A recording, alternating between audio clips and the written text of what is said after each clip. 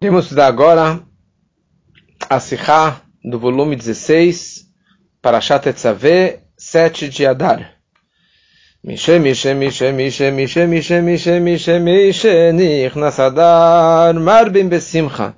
No momento que entra Adar, nós aumentamos em alegria.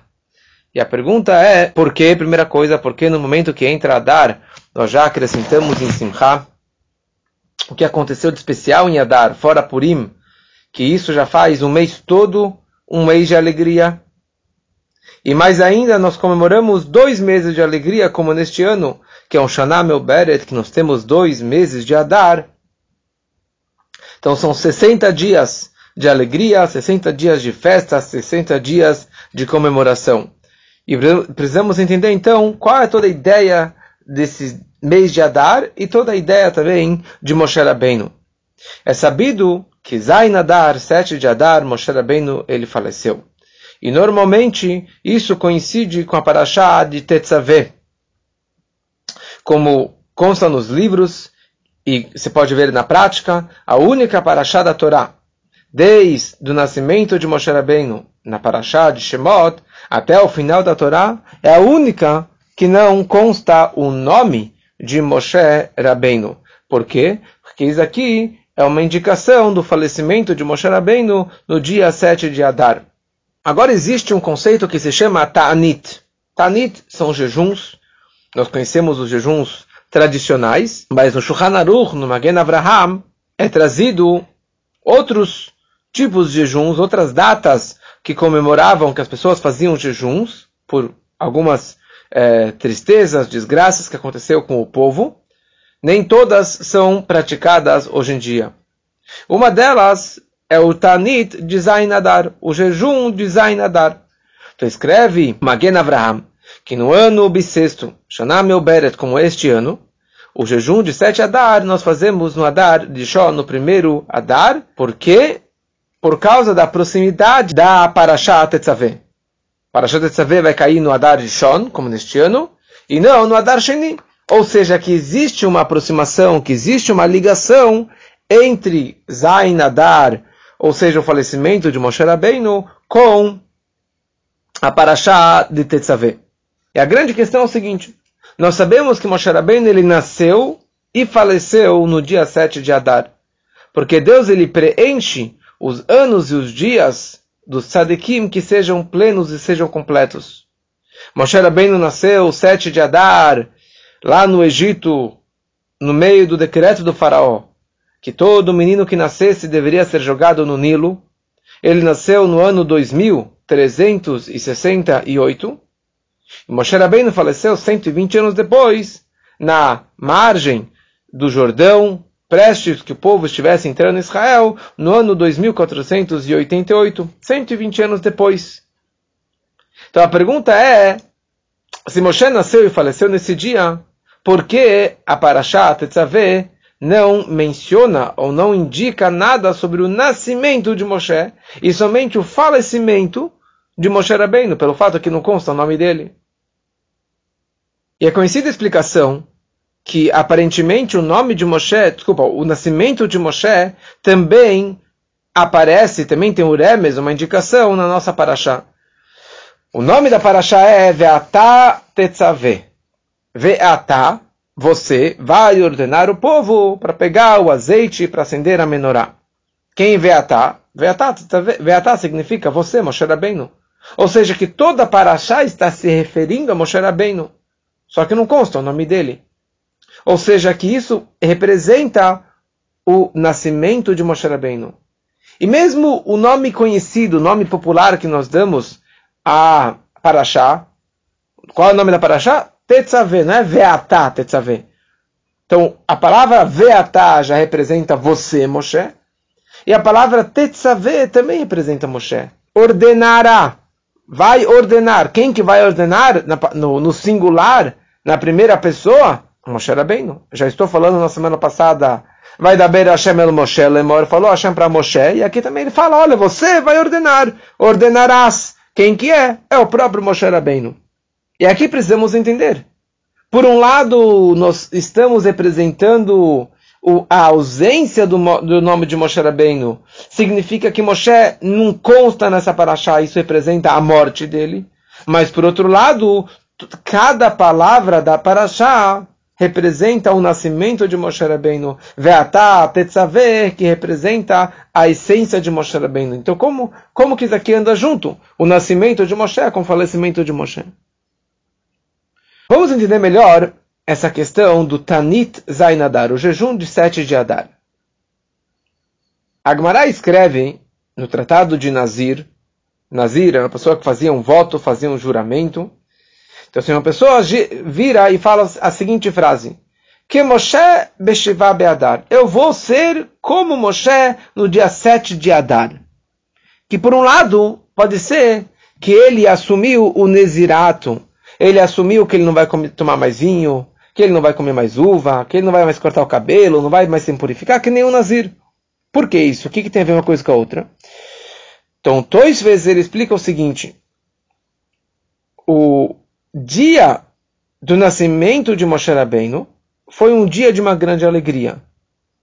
Uma grande alegria. Por que foi uma grande alegria? Aparentemente, essa alegria foi só para o Amram, o pai de Moshe, e a família dele, porque ninguém sabia que ele nasceu. Ou talvez foi todo o Bnei Israel, que também estava comemorando essa data, mas os egípcios não estavam sabendo, ele estava escondido. Mas de qualquer forma, é uma data de comemoração. Então, se você estivesse lá no Egito e soubesse que Moshe Rabbeinu ele nasceu, você estaria comemorando. Você estaria fazendo um bolo de aniversário para Moshe Rabbeinu. No dia que Moshe Rabbeinu morreu, todo mundo ficou de luto. Todo o povo estava quebrado. E Rabim Nadru Beneder, Verabu Nezirim Be Israel. Ou seja, por causa do sofrimento, o povo falou: ai, Moshe faleceu, eu juro que eu vou fazer tal coisa, eu prometo que eu vou fazer tal coisa. E eu prometo que eu vou virar agora um Nazir, ou seja, que eu vou me consagrar para Deus, como sofrimento pelo fato que Moshe Rabbeinu, ele faleceu. Ou seja, a data do nascimento de Moshe traz uma grande simcha, e a data do falecimento traz um grande sofrimento. Por isso a Gemara tem dúvida. A pessoa que falou: eu juro que eu vou ser que nem Moshe Rabbeinu no dia 7. Ou seja, será que ele está representando a alegria? Ou ele está representando o juramento do sofrimento e que ele vai virar um Nazir? Ou seja, Zayin Adar também representa um dia de alegria. Então por que só tem um jejum lembrando o falecimento de Moshe Rabbeinu e não a alegria de Moshe Rabbeinu? Mais ainda, a Gemara no tratado de Megillah, que descreve toda a história de Purim, Megillat Esther, ali a Gemara traz uma frase muito conhecida. No momento que o Haman ele estava fazendo os seus Purim, os seus sorteios, a sua sorte, ele pegou dados e estava jogando dados para ver quando que vai cair a data que ele vai ter sucesso de aniquilar o povo judeu. Então, quando os dados caíram no mês de Adar, Haman falou: uau, Haman! Ele ficou muito feliz. Ele falou: caiu no mês que Moshe Rabbeinu, o líder do povo judeu, morreu. Então ele ficou muito feliz. Que vai ser um dia de desgraça e ele vai conseguir aniquilar o povo de Israel. Só que Haman, ele não sabia que Moshe faleceu nesse dia. Só que 120 anos antes, Moshe Rabbeinu havia nascido nessa data. Ou seja, daqui nós vemos que o dia 7 de Adar que Moshe nasceu, ele superou o 7 de Adar que ele faleceu. Por essa razão, Venafahu se transformou o mês todo a grande festa de Purim, o milagre de Purim, a festa e a alegria de Purim. Como que o Rashi ele explica que Moshe Rabbeinu falou no finalzinho da Torá: Ben meyav esrim shana anochi hayom. Hoje eu estou cumprindo 120 anos. Porque Deus ele preenche os dias e os anos do Sadekim de uma forma plena e completa. Ou seja, hoje eu nasci e hoje eu faleci. E o Rashi conclui: Kedai yom haleida shetekaper alamitah. Kedai é válido ou é poderosa o dia do nascimento que vai perdoar o dia do nascimento. Ou seja, que o dia do nascimento é muito mais poderoso, é muito mais forte do que o dia do falecimento. Então, por que realmente é comemorado 7 de Adar? É o dia que Moshe Rabbeinu faleceu, e por isso está na Halachá que deveríamos fazer um jejum. Mas não tem nenhum Yom Tov no dia de 7 de Adar. Por que a gente não faz nenhuma alegria? Por que a gente não comemora nada nesse dia? Por que a gente não pula de alegria? Moshe Rabbeinu nasceu, imagina Moshe Rabbeinu. E mais ainda, Moshe Rabbeinu que causou toda a festa de Purim. Nada. Não consta na Halachá nenhuma alegria para esse dia 7 de Adar. E precisamos entender a razão disso. Tem uma outra Gemara. A Gemara em Tanit fala o seguinte: que Shem Mishenichnas Av Mimatim Besimcha Kach Mishenichnas Adar Marbim Besimcha. Da mesma forma que no momento que entra o mês de Av, que tem Tisha B'Av, a destruição dos templos, nós diminuímos em alegria. Da mesma forma, nós aumentamos a alegria no momento Mishenichnas Adar. Então, Mishenichnas Adar Marbim Besimcha, da mesma forma que nós diminuímos em alegria no mês de Av. E grande pergunta é, Adar tem grande alegria, mas Purim é só no Adar Sheni. Será que a alegria também tem que ser no Adar de Shon, no primeiro Adar? Porque a grande festa seria só no Adar Sheni. E se você abre o Rashi, lá no Masechet Tanit, o Rashi ele fala o seguinte: Meshenichnas Adar, o que tem de especial quando que entra em Adar? Yemei Nisim Hayu LeIsrael, Purim u Pesach. Dias de milagres, no plural, aconteceram para Bnei Israel, como Purim e Pesach. E por isso, nós deveríamos comemorar só no Adar Sheni. Certo? Porque Purim é Adar Sheni, e Pesach é na sequência, no mês de Nissan. Mas calma aí. O que você está falando sobre Pesach? Pesach é o mês de Nissan. A Gemara está falando que mês de Adar tem que ser um mês de muita alegria. Fala o Rashi, por exemplo, Pesach. Mas Pesach é em Nissan, querido. Não é agora. Então, por que o Rashi escreve como Purim e Pesach em relação à alegria de Adar? É interessante que tem mefarshim, comentaristas, que falam no Shulchan Aruch o seguinte, que na verdade o Rashi aqui, ele tinha uma pergunta. Por que só Adar Marbim Besimcha? Por que o único mês do ano todo que a Halachá escreve Marbim Besimcha é o mês de Adar? Calma aí, Pesach? Por que você não tem uma mitzvah de Pesach especial o mês inteiro, mês de Nissan, já que tem o milagre de Pesach? Então fala o Rashi, de acordo com esses comentaristas, o Pesach e na Hinami, realmente, Nissan é o mês que nós deveríamos, Malarbod Besimcha, Mishenichnas, Nissan, Marbim Besimcha. Entrou Nissan, você tem que aumentar em alegria. Assim falam os comentaristas.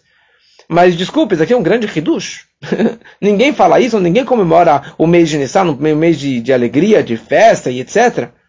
E pelo contrário, se é uma questão de datas festivas, então você deveria falar quando que entra o mês de Kislev, já que aconteceu o milagre de Hanukkah, deveríamos ter uma grande alegria. E mais ainda, o milagre de Hanukkah é muito maior, o milagre de Hanukkah foi instituído pelos sábios, então deveria ser muito maior esse mês de Kislev.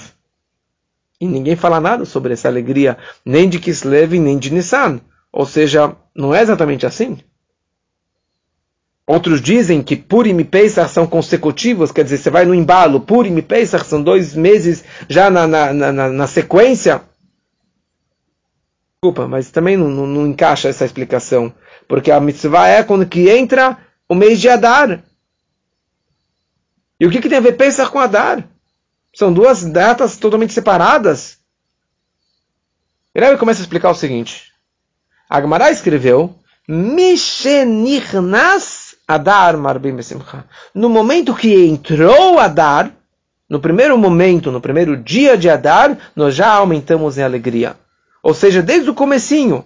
Por isso a Gemara fala que se um judeu ele tem um julgamento, um negócio que ele precisa fechar com um não judeu, com o goi, não faça negócios ou julgamentos no mês de Av, por causa que é um mazal negativo para o povo de Israel, e sim, ele tem que empurrar isso daqui para o mês de Adar, porque de Bare Mazalei, porque o mazal está brilhando, é um bom mazal para o povo de Israel. Ou seja, um mês inteiro, desde o começo do mês. Calma aí. Quando que é Purim? Quando que foi o milagre de Purim? Foi no dia 13 de Adar, aí que nós comemoramos Purim. Então, por que você comemora a festa desde o começo de Adar? E se você for ver a história inteira de Purim, entrar nos detalhes da Megilat Esther, você pode ver que a Megillah escreve o seguinte: בחודש השלישי הוא חודש סיוון ב-23 בו וייכתב בשם המלך ויחתום בשם המלך. Ou seja, no dia 23 de Sivan, no dia 23 do terceiro mês, ali que foi o Bitul HaGzerah, a anulação do decreto do Haman, e o rei carimbou e assinou, colocou o carimbo real, e ele deu para os judeus, e ele permitiu que os judeus pudessem se proteger naquele futuro, daqui quase 10 meses lá para frente. Ou seja, foi assinado no terceiro mês, no mês de Sivan. E na prática, até dia 13 de Adar, que foi quando que os goim foram atacar os judeus. Então os judeus eles se protegeram e mataram muita gente. E que esse foi o grande milagre de Purim no dia 13 de Adar. O milagre foi que eles venceram os inimigos. E no dia 14 de Adar, Nahum e Oivehem, eles descansaram dos inimigos. Então, por que você me fala que desde o começo de Adar? Tipo, por que do começo de Adar? O que aconteceu antes? Se você quer me falar, então desde Sivan, que foi o carimbo, foi a anulação do decreto, você já poderia falar que desde então, porque é o mês inteiro. E esse que é o diuk que a Gemara descreve. A Gemara descreve o seguinte: Keshem, shenichnas av mimatim besimcha, kach mishenichnas adar marbim besimcha. Da mesma forma, da mesma maneira que quando entra Av, nós diminuímos em alegria, da mesma forma, quando que entra Adar, nós aumentamos em alegria. Ou seja, a ideia de aumentar ou diminuir em alegria é igualzinho Av com Adar. O que aconteceu em Av? No mês de Av, aconteceram várias desgraças para o povo de Israel. Por isso que nós diminuímos em alegria. Primeira coisa, tiveram várias desgraças para o povo de Israel nessa data, nesse mês. E mais ainda, como a Gemara descreve, é um Yom Hayav, é um dia de culpa, é um dia negativo, é um dia que foi destruído o primeiro Beit HaMikdash, e foi destruído o segundo Beit HaMikdash. E na verdade, mais para trás, quando começou essa data de 9 de Av, na história dos Meraglim, dos espiões, quando eles voltaram e falaram mal da terra, o povo inteiro chorou e chorou. Eles choraram naquela noite. Então Hashem falou: vocês choraram à toa? Então eu vou instituir, eu vou carimbar, eu vou fixar para vocês um choro para todos sempre, para todas as gerações. Ou seja, Tisha B'Av começou com a história dos espiões, foi a destruição do primeiro Beit HaMikdash e do segundo Beit HaMikdash e outras várias desgraças que aconteceram no dia de Tisha B'Av. E por essa razão, o mês todo é um mês negativo, é um mês não de sorte, é um mês de não fechar negócios, é um mês triste, é um mês que nós diminuímos em alegria. Então quando chega o mês de Adar, que é Marbim Besimcha, é da mesma forma. É um mês que aconteceram vários milagres. É um Yom Zakai, um dia de sorte, é um dia propício. E a pergunta é, aonde que você percebe que o mês de Adar é um mês de sorte? Você tem o dia de Purim. Mas o que tem de especial o mês inteiro? Então nós já trouxemos antes da Gemara de Megillah, que quando Haman ele fez ele fez o sorteio dele. E o sorteio caiu no Chodesh Adar, Samach Simcha Gedolah. Ele ficou muito feliz, porque ele falou, caiu o sorteio no mês que Moshe Rabbeinu faleceu. Ele não sabia que Moshe nasceu nesse dia. Ou seja, qual é a razão que trouxe o milagre de Purim no mês de Adar? É por causa do dia de 7 de Adar.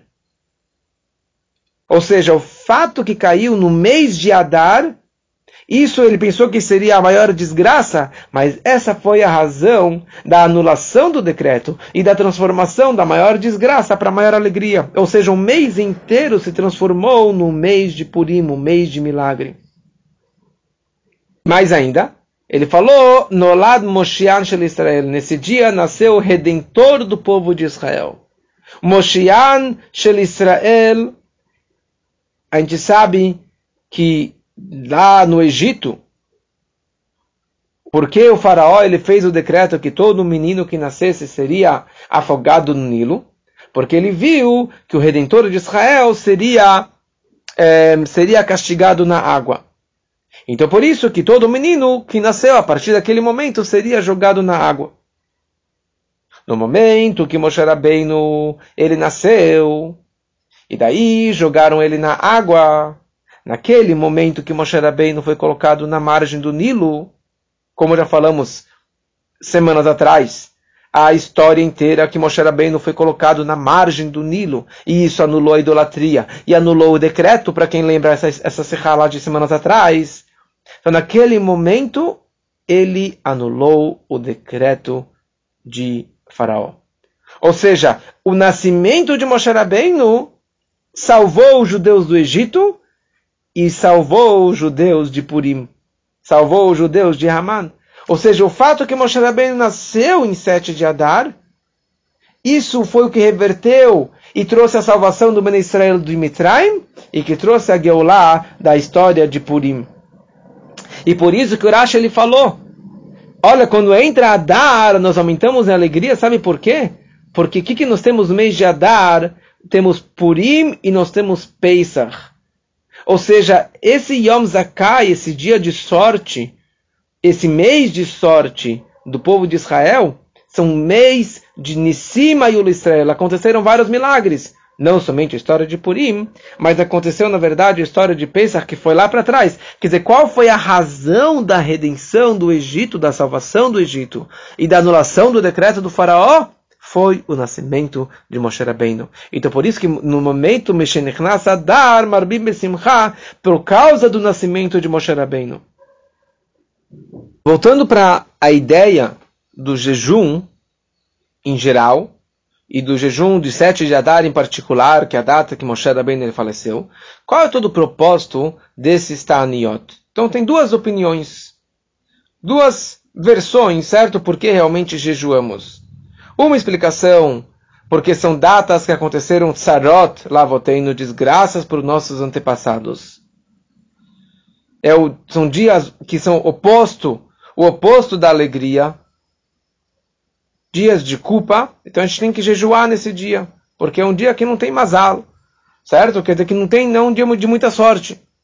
Uma segunda explicação, que o propósito dessas datas, ou por exemplo, datas que faleceram tzadikim, que seriam dias tristes, mas existe um conceito, ve'achai iten el libo, que o vivo vai ser colocado no coração dos vivos, o falecido vai estar no coração dos vivos.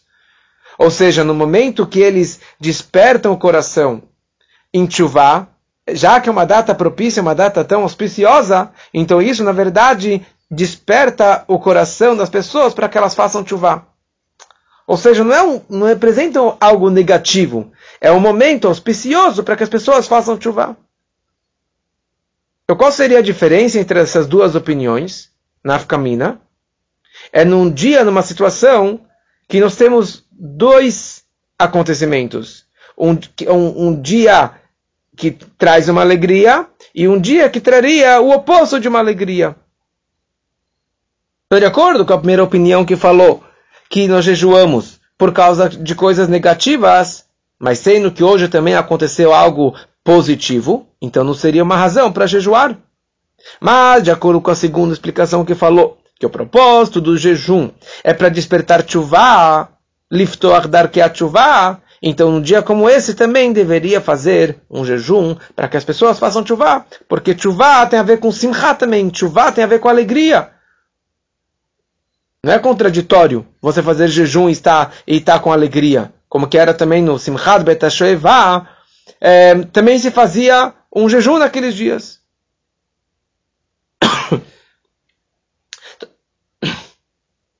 Então, a mesma coisa em relação a 7 de Adar. 7 de Adar, por um lado, é o nascimento de Moshe, um dia de alegria, mas por outro lado, é um dia de tristeza, que Moshe Rabbeinu faleceu. Então, somente, de acordo com a segunda explicação, que o propósito do jejum é leorer levavot liftor darkei teshuvah, para despertar os corações e para abrir os caminhos de teshuvah. Então, na verdade, pode ser um dia de alegria e, simultaneamente, eu estou jejuando. Ou seja, não é contraditório estar jejuando e comemorando o nascimento de Moshe Rabbeinu, porque isso vai me despertar o coração com mais teshuvah. Certo? De acordo com essa opinião, então, nós estamos comemorando também o nascimento de Moshe Rabbeinu através desse jejum de 7 de Adar. E é isso que Rashi ele falou, que vale, ou é mais poderoso o dia do nascimento que ele perdoa o dia da morte. Ou seja, que o dia do falecimento ele está enfatizado no dia do nascimento dele. Por isso que é um dia tão especial. Então, com isso nós entendemos também o que perguntamos lá no início, o que acontece no ano como este, um ano bissexto, um Shana Meuberet, que nós temos 2 Adar. E o Magen Avraham, o Shulchan Aruch, escreve que o jejum de 7 de Adar é feito no Adar Rishon. Por quê? Porque Moshe Rabbeinu nasceu no Zayin Adar, que seria no Adar Rishon, que Hashem ele preenche os dias do Tzadikim de uma forma plena. Então, 7 de Adar, literalmente, quando cai no Adar Rishon, nós fazemos nesse dia. Por quê? Porque esse é o dia que Moshe Rabbeinu ele nasceu. E é isso que desperta, e é isso que traz esse jejum de 7 de Adar. Então, se é assim, já que toda alegria é por causa do nascimento de Moshe Rabbeinu, então, Adar Rishon marbim besimcha. Quando que entra o primeiro Adar, nós também acrescentamos em Simcha. Por quê? Porque este é um Yom Zakai, esse é o dia auspicioso que trouxe os milagres de Purim, que trouxe o milagre de Pesach, os dias festivos, dias de milagres para o Bnei Israel. E também nós temos agora em Adar Rishon, nós temos Purim Katan, que também são dias festivos. Então, na verdade, quando que entra Adar Rishon, nós também já acrescentamos a alegria, e por isso que nós festejamos a alegria durante 60 dias de Adar. E isso acaba respondendo também uma pergunta sobre o Shulchan Aruch. O Shulchan Aruch falou que a razão pela qual nós jejuamos em 7 de Adar é porque Moshe Rabbeinu faleceu. E a pergunta é, por que não tem nenhuma festa, nenhuma alegria, nenhuma lembrança pelo nascimento de Moshe Rabbeinu em 7 de Adar? A gente só comemora a morte dele, por que a gente não comemora também o nascimento de Moshe Rabbeinu? Eu falo, Rebbe, é algo maravilhoso aqui, falo algo incrível.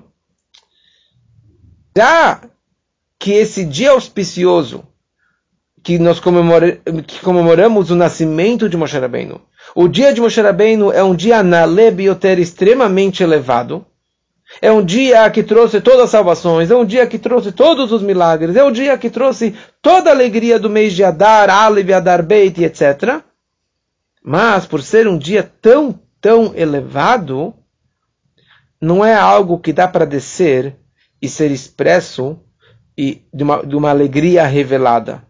É algo que permanece acima de uma revelação. Ou seja, não dá para você fazer alguma coisinha, fazer um bolo com 3.000 velas comemorando o nascimento de Moshe Rabbeinu. É algo tão elevado. Por exemplo, existe Shabbat, existe Yom Tov. Shabbat é chamado Shabbat Kodesh. Shabbat Kodesh, ele é sagrado por si só. Yom Tov, nós falamos Mikra Kodesh. Ele é chamado de Kodesh, mas ele é separado. A Kedushá do Shabbat e a Kedushá do Yom Tov são separadas. Por isso nós fazemos uma Havdalah entre Shabbat e Yom Tov. Mas por outro lado, no Yom Tov existe uma mitzvah de Vesamachta Bechagecha, de você comemorar com alegria, uma mitzvah da Torá. Shabbat não tem essa mitzvah de você fazer uma alegria e pular e comemorar com alegria como que você faz no Yom Tov. Por que não? Se Shabbat é Kodesh, Se Shabat é mais sagrado do que Yom Tov, por que não tem uma alegria? É exatamente essa razão. Já que o Shabat ele é Kodesh, ele é tão elevado, então não tem como você realmente materializar essa alegria e expressar de uma forma revelada essa alegria na prática. Já Yom Tov, que não é tão elevado, por isso que ele realmente é comemorado com essa alegria. Então, a mesma coisa em relação a Adar. 7 de Adar, que é o nascimento de Moshe. O nascimento de Moshe Rabbeinu é algo extremamente elevado, que não dá para você realmente expressar isso no dia de 7 de Adar, comemorando a festinha de aniversário de Moshe Rabbeinu. Nós falamos antes a ideia que Akador Baruch Hu Yoshev Umemalesh Notehem Shel Tzadikim Yom Leyom, que Deus ele senta e ele preenche os anos do Tzadikim dia a dia. Ou seja, que os tzadikim máximos, eles nascem e falecem no mesmo dia. Por que isso? O que isso representa uma grandeza? E por que Hashem, ele senta e se dedica a fazer isso pessoalmente? Por quê? A explicação é a seguinte. Quando que tem o shleimut e o tachlit, a completude e o objetivo do nascimento dele, ou seja, quando ele nasceu, ele apareceu, ele se revelou. Quando que ele completa o seu nascimento, o trabalho do seu nascimento? No dia do falecimento. Porque no dia do falecimento é a grande revelação para os seus alunos, para os seus seguidores, para os seus talmidim. A essência do mestre está brilhando nesse dia. Muito mais do que durante toda a sua vida. Porque agora ilumina o nível máximo daquela alma. A fonte da alma do mestre está iluminando para os seus alunos, para os seus seguidores. E isso desperta dentro deles uma tchuvá, uma simtovim. Só que o quê? Toda essa luz, ela está escondida. Ela está totalmente escondida como o sol que ilumina para as estrelas, que está debaixo da terra, como o Maimônides descreve. Então, Moshe Rabbeinu, alav shalom, depois que ele faleceu, ele está iluminando seus raios de luz e de Kedushá em toda geração e geração, para todas as 600 mil almas do Bnei Israel, que é a ideia das 600 mil estrelas também, que o sol está iluminando. Esse que é o poder do tzadik. Ou seja, aqui ele está enfatizando a ideia não da elevação do tzadik, mas sim a revelação e a transmissão do tzadik para o seu rebanho, para o povo de Israel. Ou seja, no dia que ele nasceu, do nascimento de Moshe Rabbeinu, não havia essa revelação. Era só no potencial, porque ele ainda não expressou de quão grande ele era. Quando que ele completa e ele revela isso aqui na prática, ele revela isso aqui na prática no dia do seu falecimento. Ou seja, quando ele nasceu, teve um brilho na casa dele, mas não teve um brilho para o mundo inteiro. Ninguém sabia dessa grandeza desse dia. Foi isso que o Haman, ele não sabia que Moshe Rabbeinu nasceu naquele dia. Ou seja, ele não sabia, pode ser que ele sabia que Moshe Rabbeinu nasceu, mas ele não sabia a grandeza do nascimento de Moshe Rabbeinu, ele só enxergou a desgraça da morte.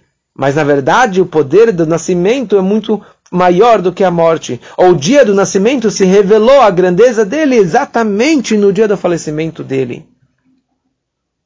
E por isso que o Shulchan Aruch não descreve nenhuma alegria para o dia 7 de Adar, comemorando o nascimento de Moshe Rabbeinu, porque aqui completou todo o trabalho dele no dia do falecimento dele. E aí ele atingiu esse upgrade, essa elevação máxima, que está acima de uma revelação física aqui embaixo. Então, como nós comemoramos isso? Nós comemoramos fazendo um dia de jejum, que essa é a forma de você se conectar mais com Moshe Rabbeinu. É interessante que o Rebbe traz aqui embaixo, no rodapé, que os líderes de Chabad, os Rebbes de Chabad, depois que eles assumiram a liderança, eles não falavam Tachanun no dia 7 de Adar. Por quê? Porque ele, sendo o Rebbe, sendo o Nassi, o líder da geração, uma extensão, o Ipashtuta de Moshe Shebechol Dar Avedar, a extensão, a expansão de Moshe Rabbeinu de cada geração em geração. Então, dentro desse Rebbe, naquela geração, está brilhando Moshe Rabbeinu sem nenhuma ocultação. Ou seja, neles, eles vibram de uma forma plena o nascimento de Moshe Rabbeinu. Então, naquele dia, eles não falam Tachanun. Mas isso não é uma receita popular. Isso aqui é só uma receita, uma questão de Rebes, que estão conectados diretamente com Moshe Rabbeinu. Então, com isso nós entendemos também a ideia de Ve'atah Tetzaveh. A ligação de 7 de Adar com Ve'atah Tetzaveh. Na prática, na Parashá inteira não consta o nome de Moshe Rabbeinu. Porque na prática é o dia do falecimento de Moshe Rabbeinu. E a ocultação do nascimento dele. O nascimento dele não está revelado nesse dia. Não está revelado nesse mês. Então nessa Parashá, a essência de Moshe Rabbeinu está muito elevada, mas não está revelada aqui embaixo. E por essa razão não consta o nome dele. Mas no íntimo, no fundo, o fato que o nome dele não se encontra na Parashá significa que está iluminando a essência da alma de Moshe Rabbeinu. A essência é um nível que está acima de nomes, porque o nome de uma pessoa é uma expressão para fora, é uma forma que as pessoas de fora se conectem com eles, mas não expressa a essência da alma. Então não consta o nome de Moshe Rabbeinu. Porque aqui a gente está falando sobre a essência de Moshe Rabbeinu. E é isso que a gente fala, Ve'atah Tetzaveh, você vai ordenar, que isso eu estou falando sobre você, não o teu nome. Você é a sua essência. E Tetzaveh vem da palavra Tzav, Tavechibur, essa conexão, que é o trabalho de Moshe Rabbeinu de conectar o povo de Israel com a essência de Hashem. E por isso que Moshe Rabbeinu não aparece nessa Parashá, mas ele nunca esteve tão expresso e tão revelado como nessa Parashá de Tetzaveh. E é essa que é a ideia de 7 de Adar. 7 de Adar é a completude do trabalho e o objetivo do nascimento de Moshe Rabbeinu e da revelação de Moshe Rabbeinu para todos os judeus de uma forma revelada, de uma forma que está acima de nome, mas ele está conectando o Ve'atah Tetzaveh, ele está conectado com todo judeu, ele está conectando todo Yehudi com Hashem. E essa que é a ideia, então, do mês de Adar, que Marbim Besimcha, essa que é a grandeza do dia 7 de Adar, que é o nascimento de Moshe Rabbeinu e o falecimento de Moshe Rabbeinu, e essa que é a ideia do jejum do dia 7 de Adar.